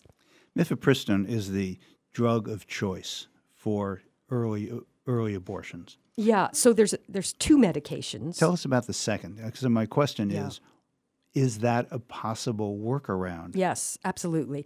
So there's two medications, mifepristone and misoprostol. Mifepristone is, what it does is it blocks progesterone, which is what keeps a pregnancy going. So when you take mifepristone, the pregnancy begins to shed. And then about 6 to 24 hours later, you take a second medication called misoprostol, which has been approved by the FDA as an ulcer drug. So it's widely available. Many of you listeners are probably on it for your ulcers. If you take misoprostol, then this conversation is going to give me an ulcer. Yeah, exactly. It causes contractions and expels the pregnancy. Now, you can take misoprostol alone to end an early pregnancy. It is very, very safe, very, very effective. The process is a little more difficult because you have more cramps, and it's more like a manual process. So you have to expel the contents through contractions. And so it's not the gold standard, and people don't want to have to prescribe misoprostol alone. However, they can. And it is, again, very effective. Studies abroad, we've rarely used misoprostol alone here because we've had the combination pill, but abroad, studies have shown that it's 93 to 99% effective and, very safe. Definitely safer than Tylenol and all those other drugs. And the big elephant in the room is that overwhelmingly, according to Harry Anson of the recent CNN poll, 53% of Republicans in this country, and it was a large poll, they oppose this ban. They oppose this Texas judge's opinion. 82% of Democrats and overall 71% of American voters say that they are in favor of abortion and opposed to this ban. Absolutely. 6 states have now attempted to pass measures that completely ban this drug, and including Kansas, Montana, and Kentucky, they have voted against banning this drug. Voters are actually in favor of this. Well, and there are 2 lawsuits that are challenging those kinds of state restrictions. So when the FDA approves a drug, it approves it with certain restrictions and allowances. And a state can't come and say, oh, by the way, I want to add a few more restrictions. There was a case exactly like this in Massachusetts when Governor Patrick signed a bill restricting opioids back in 2007. And that there was a lawsuit in federal court that challenged that restriction. And the court said that state restrictions on an FDA approved drug that go beyond what the FDA says can happen violates the preemption clause, the supremacy clause of the Constitution, which says federal law preempts state law. So there's a West Virginia and a North Carolina federal case right now challenging states that are trying to restrict this FDA-approved drug. And that includes things like 24-hour waiting periods, mandatory ultrasounds, all different kinds of restrictions that conservative states are putting in place. So, that is currently pending, and we'll see. But, it doesn't make sense that states can put on extra restrictions on drugs that the FDA has ruled are safe and should be widely available. My last question, what should people do who are upset by this? Is there anything we could be doing? Yeah, there are groups that are creating petitions to the FDA. There are people reaching out to their representatives. What I think people should do is let folks know how safe these pills are. Try to counteract the goal of the anti-abortion movement here, which is to try to make people think that abortion pills are dangerous and that abortion is dangerous, which it's not. Again, the 5 million people have taken this pill over the last 23 years since it's been approved, and serious incidences resulting from the pill is less than 1%. It is, again, safer than Tylenol. We need to get the word out there. The other thing is that there is a robust network now to get people abortion pills outside of the medical and legal system. There's an organization called PlanCpills.org, which has a website that talks about how you can get pills for free from organizations like Red State Access, which is for people available in red states. They will mail you pills for free. There are other organizations like this that are doing this. It is underground, but it is what people are doing because you can't stop people from getting abortion. We know this from around the world. In nations that have banned abortion rates are higher, actually, because they're usually also banning contraception, and so people are having more unintended pregnancies. You can't stop people from getting abortions. This is an intimate experience, a demanding experience. People are going to get abortions if they need them. So there's a Dutch doctor based in Austria named Rebecca Gompertz who has an organization called Aid Access, and they mail abortion pills to people in all 50 states for sliding scale fee of $110, and they will do it in advance. So I'm encouraging people to order these pills in advance. And have them in your medicine cabinet in case you use them. How do people access? What is the website? Do you know? aidaccess.org or PlanCpills.org. Plan C also lists vetted online distributors of abortion pills. There are a lot of these new websites that are selling pills, but you've got to be careful because you don't know if they're quality medications. What Plan C has done is order pills from those websites, get them tested, and then listed the websites that are providing quality product. Well, thank you. That's really important information. And amidst all this dreadful news, I've got really good news, which is the second week in April, we're going to have a treat. Carrie Baker 2 days in a row. Tomorrow is going to be Feminist Future. And who do you have on tomorrow? I have Dr. Lisa Fuentes, who is a professor at University of Massachusetts, and she's going to be here talking about coercive control in intimate partner relationships. And it's a form of domestic violence that's non-physical, but extremely damaging. She's an expert. She's written one of the leading books on this topic, so I'm thrilled to have her come tomorrow. More to learn with Carrie Baker at the helm. So thank you so much for joining us today. We're going to talk to another local hero right after this about stopping nuclear war.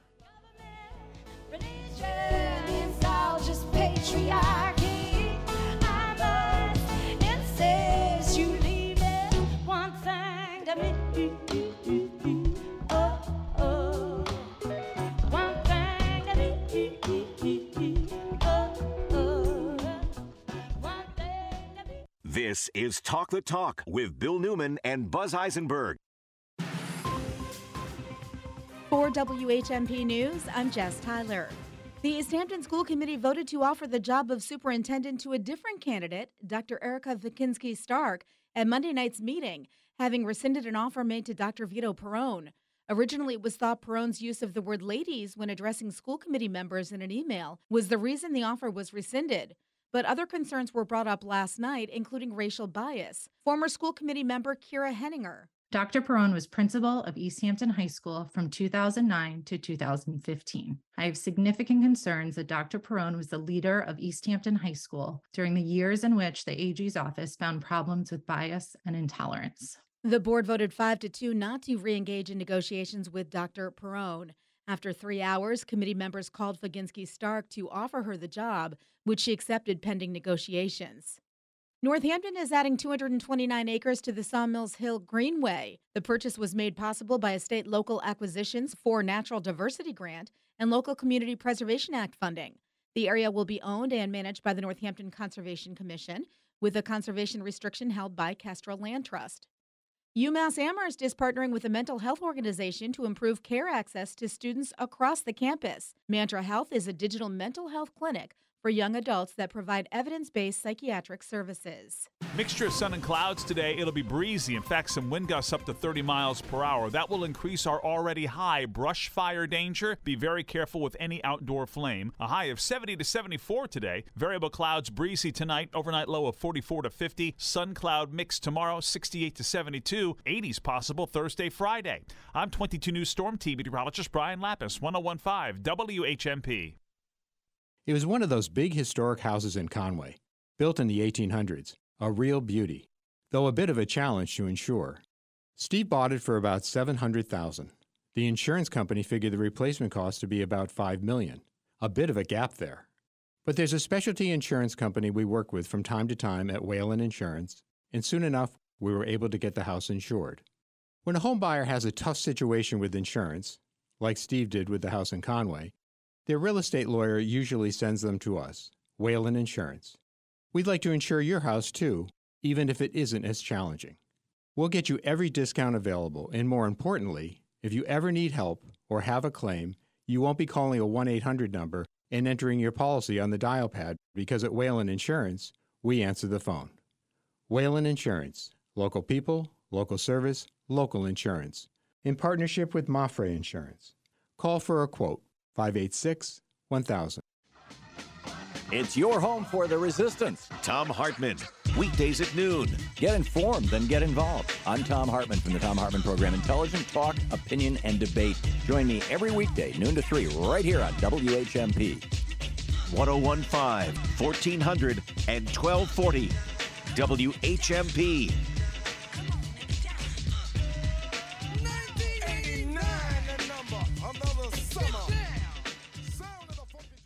Do you know what's happening this Friday at 9 a.m.? Is this week's Shop Friday Hangar Pub and Grill? Correct! They go on sale this Friday at 9 a.m. Full value gift certificates, and you save 30%. Famous for their amazing wings and beer, the Hangar Pub and Grill has multiple locations throughout Western Mass. The Hangar Wings paired with an Amherst Brewing beer is perfect before a game, after work, lunch. Check them out. Get ready to save 30% beginning Friday at 9 a.m. The Shop 30 store at WHMP.com. You're listening to Talk the Talk with Bill Newman and Buzz Eisenberg, WHMP. We welcome back to our show Dr. Ira Helfand. We have Dr. Helfand with us today because of a story in the Republican yesterday and because of an award he is receiving on Thursday. Dateline Northampton, nuclear weapons activist wins Peace Award. After 45 years, this is a story by Jeanette DeForge, a long-time and very experienced and very, very accomplished writer for the Republican. After 45 years of fighting for the worldwide elimination of nuclear weapons, a local physician believes the solution could be no more than 10 years away. Dr. Ira Helfand, a retired doctor who most recently worked at the Family Care Medical Center in Springfield, will be the recipient on Thursday of the Morehouse College Gandhi King Akeda Community Builders Award for his creation and activist work with the Back from the Brink, an organization co-founded here by Dr. Helfand just a few years ago. Dr. Helfand, thank you so much for being back with us. You have a long, long history of working against the proliferation and the dangers of nuclear war. I know you see nuclear war as not some abstract possibility, but a real and existential threat to the survival of all of us. I would appreciate your telling us about Back from the Brink as part of the work that you've done for years, including your work with the Physicians for Social Responsibility, which you're the past president of. Tell us about the existential danger of nuclear war today, because to you it's not an abstraction, but it is for most people something we just put aside and say, oh, that will never happen. You take a different view. Help us understand your perspective. Well, thanks for having me on this morning. Yeah, I do have a different view than many people, I think, on this. We have all been acting as though the danger of nuclear war went away when the Cold War ended, as indeed it should have. Nuclear weapons were built to fight the Cold War, and there's really, if there was ever any rationale for them, it totally evaporated when the Cold War ended. But unfortunately, the danger never went away. It got a little bit less when the tensions between the U.S. and Russia decreased after the end of the Cold War. But the weapons remained. And we spent a lot of time in the 90s and the 2000s trying to alert people to the fact that these weapons were still around, just waiting for bad things to happen again. And now bad things have happened. And it's not just Ukraine. As long as 5 years ago, people like William Perry, the former Secretary of Defense, were warning us that we were closer to nuclear war then than we had been even during the worst moments of the Cold War, because relations between the U.S. and Russia had already deteriorated significantly, and for a number of other factors as well. And of course, now with the invasion of Ukraine, it's at one level hard to ignore the fact that we are facing the danger of nuclear war. Putin makes threats about using nuclear weapons on a regular basis. But somehow or other, we are still, all of us, pretending this isn't happening. And there's a very weird disjunct between the danger that's out there and the danger that we perceive. In the 80s, we all got it. We all knew there could be a nuclear war at any moment. And that was very important because it led millions of us to take action, which action was essential in stopping the Cold War arms race. But today, we have the same kind of threats. The situation is even more dangerous. And if you ask people, what are the biggest problems facing the world today, almost no one lists nuclear war as among their top concerns. And that's what we're trying to change with the Back from the Brink campaign. We're trying to educate people about the fact that nuclear war is a real and present threat, that this could happen at any time because of events in Ukraine, but also because of events in Taiwan, events in South Asia, and so on. I was, I think, shocked to come to the realization that Vladimir Putin was, in fact, seriously considering the use of so-called tactical nuclear weapons in Ukraine. And the reason he didn't is because the Chinese president talked him out of it. This meaning, in essence, that the future of the world rested in the hands of one person talking another person out of this insane idea. That's really close to the brink. Did you have that reaction, or am I overstating that? No, I think that's an appropriate reaction to the events, and I would go on to say that the danger of the use of nuclear weapons in Ukraine is not past. Putin has not used them yet, but we don't know what his thinking is going to be if this war continues, and the possibility that he will use them, I think, remains very real. And it's not just Putin. I mean, he has the ability to launch nuclear war, and on his own decision. The President of the United States can launch nuclear war without having to consult anybody else here in the United States. The President of China has that power, and the leaders of the other countries which have nuclear weapons, there are 9 altogether. Each one of these leaders has the ability to destroy the world. And it's a very bizarre and crazy situation that we allow a handful of people to hold this power over all the rest of us. They are holding all of us hostage. And we let this continue. We need to understand that the danger of nuclear war is something which is within our control.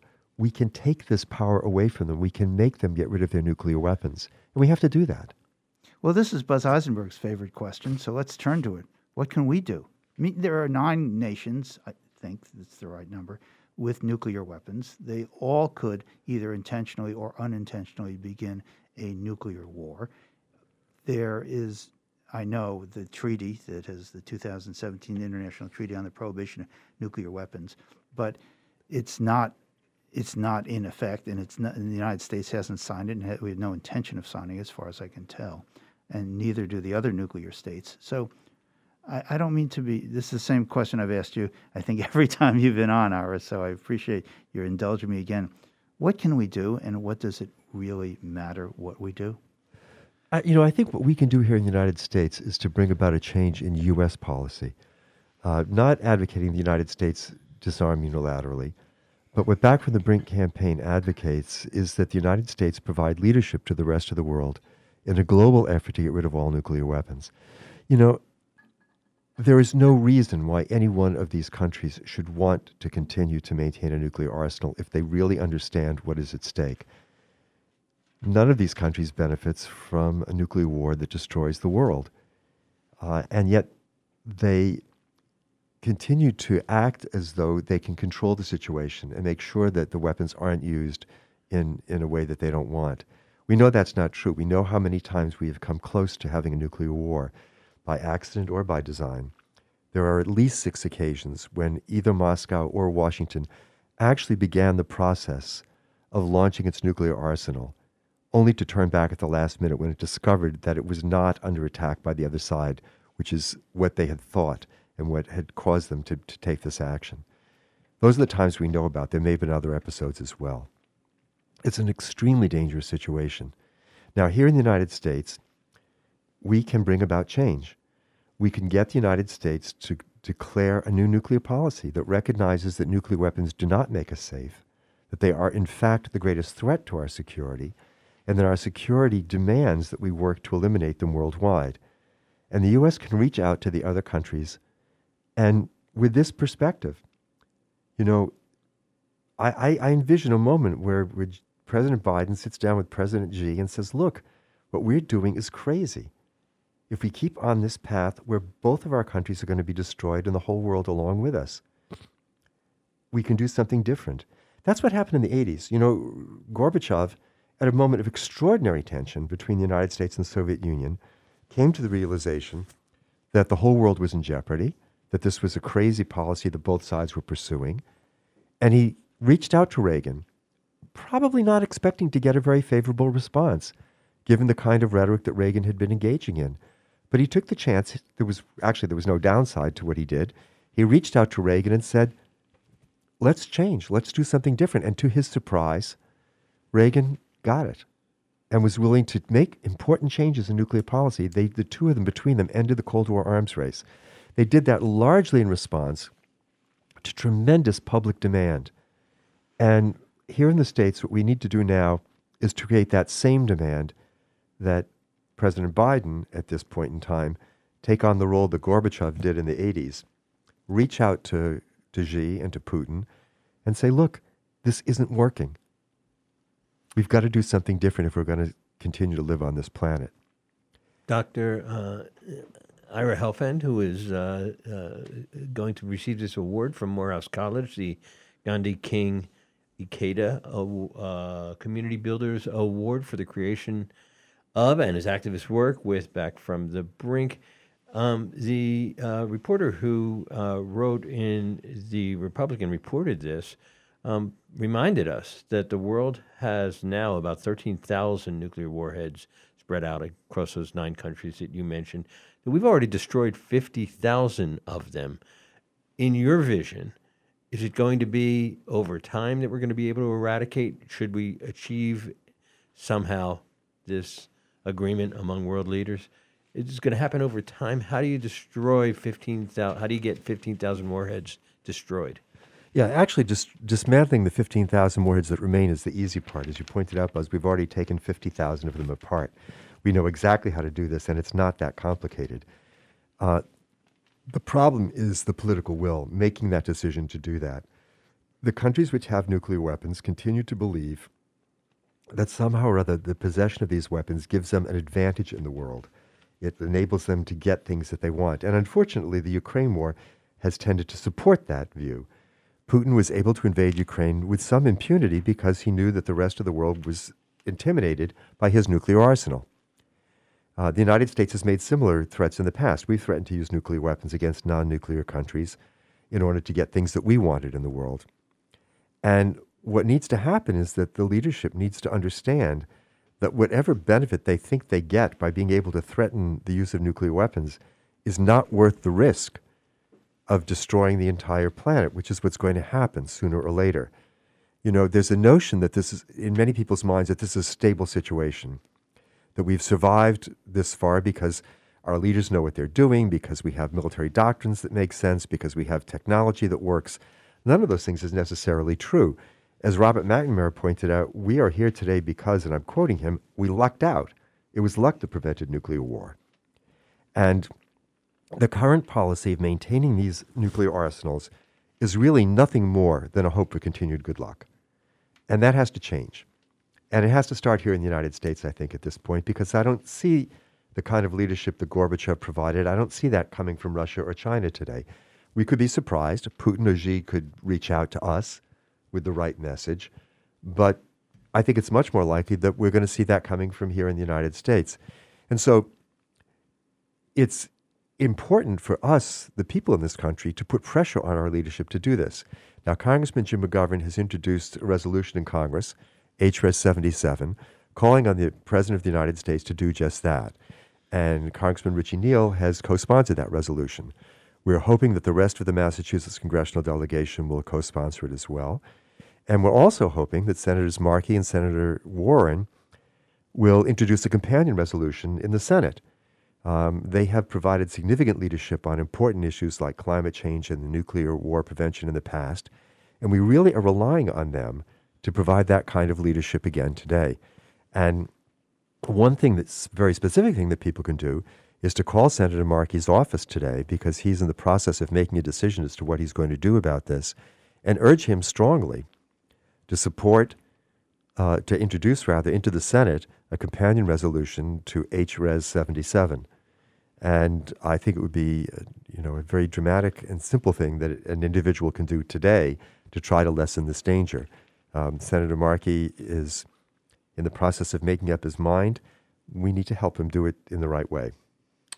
We are speaking with Dr. Ira Helfand about this incredibly important and too much ignored problem of the specter of nuclear war and these nuclear warheads just lurking there waiting for some bonehead move by somebody. We're going to continue this conversation right after these messages.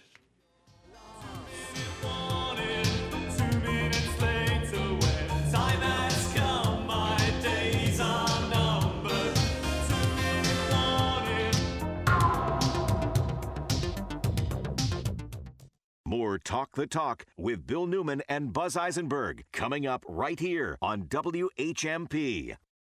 You love your car. We all do. It's part of our DNA. If your vehicle gets into an accident, the people to turn to are the collision experts at Fort Hill Collision Services in Amherst. Fort Hill lets you leave your concerns at the door. They'll fix your vehicle to better than factory standards and deal with your insurance company from start to finish. Fort Hill is locally owned and operated. They're part of the community, and they guarantee the work they do every time. Trust Fort Hill Collision Services, Route 9 Amherst, and online at forthillcs.com. For 50 years, the Center for Women and Community has provided trauma-informed leadership and advocacy services, including 24-hour free and confidential support for survivors and their loved ones throughout Hampshire County. April is National Sexual Assault Awareness Month. CWC is here for you. If you've been impacted by violence, call the Sexual Assault Support and Advocacy Hotline for information, support, and resources. Learn about volunteer and professional staff opportunities at umass.edu/CWC.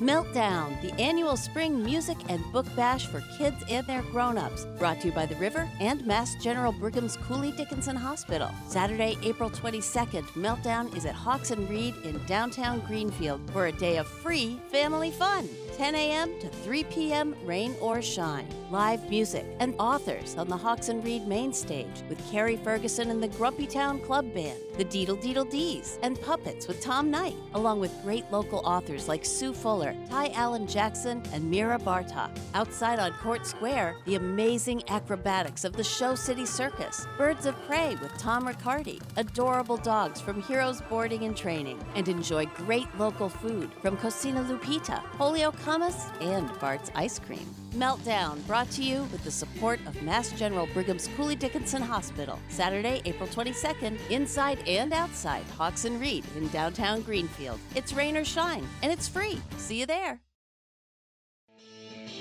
You're listening to Talk the Talk with Bill Newman and Buzz Eisenberg, WHMP. And we are back with Dr. Ira Helfand, a really local hero extraordinaire. Morehouse College is recognizing him and his heroic fight against nuclear weapons and trying to rid the world of the scourge of nuclear weapons. And as a result, Morehouse College is giving him the coveted Gandhi King Ikeda Community Builders Award for that activist work and for creating Back from the Brink, the organization which he founded. I wanted to ask you, Doctor, Gandhi King Ikeda. Who is Ikeda? Ikeda is the president of Soka Gakkai International and has been for the last 60-plus years.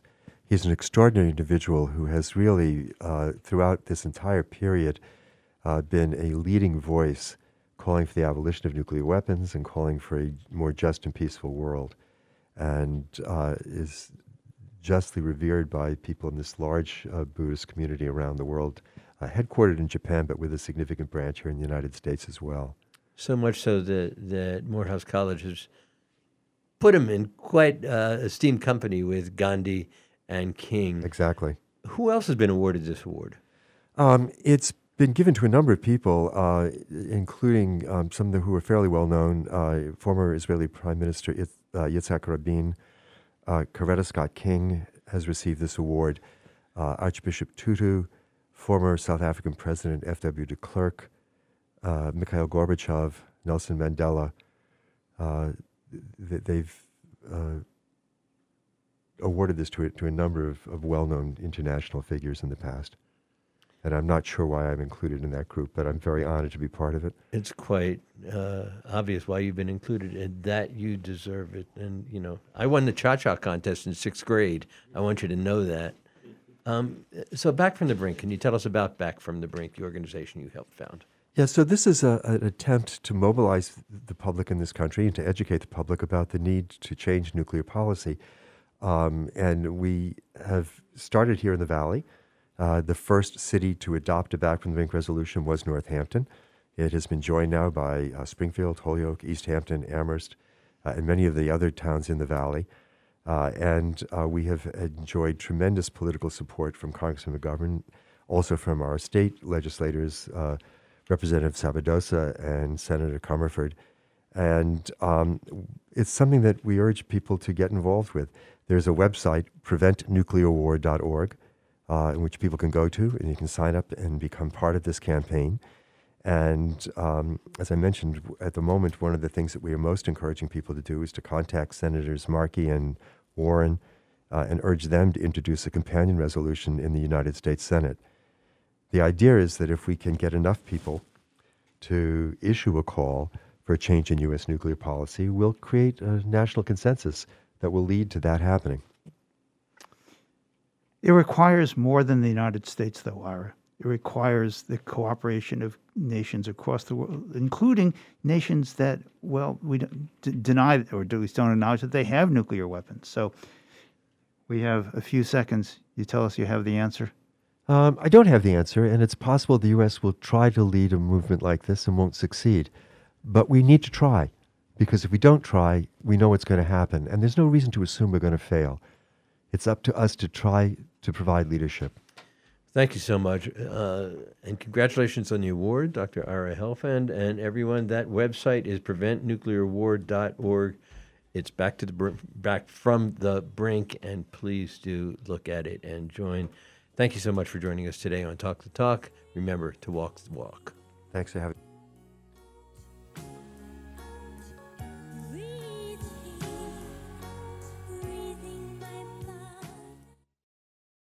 Want to know more about local history, literature, and education? Hilltown Families' bi-monthly Learning Ahead cultural itineraries offer an easy way to delve into Western Mass culture and traditions. These new seasonal itineraries are produced in collaboration with a humanities scholar and community education expert, offering ways for self-directed teens and lifelong learners to engage in learning that helps shape a sense of place. Funded by a year-long grant from Mass Humanities, you can download guides anytime, free of charge at hilltownfamilies.org. For some kids, home isn't a safe place, and in these times, access to trusted adults like teachers and counselors is limited. I'm Kara McElhone, Executive Director of the Children's Advocacy Center of Hampshire County. Our mission is to prevent and end child abuse in our community by providing safety, healing, and justice. The Children's Advocacy Center is open and providing resources to children and caregivers throughout Hampshire County. Please visit us online at cachampshire.org WHMP or call Northampton and 413-570-570. WRSI HD2 Turners Falls, WHMP.com, a Northampton Radio Group station. It's a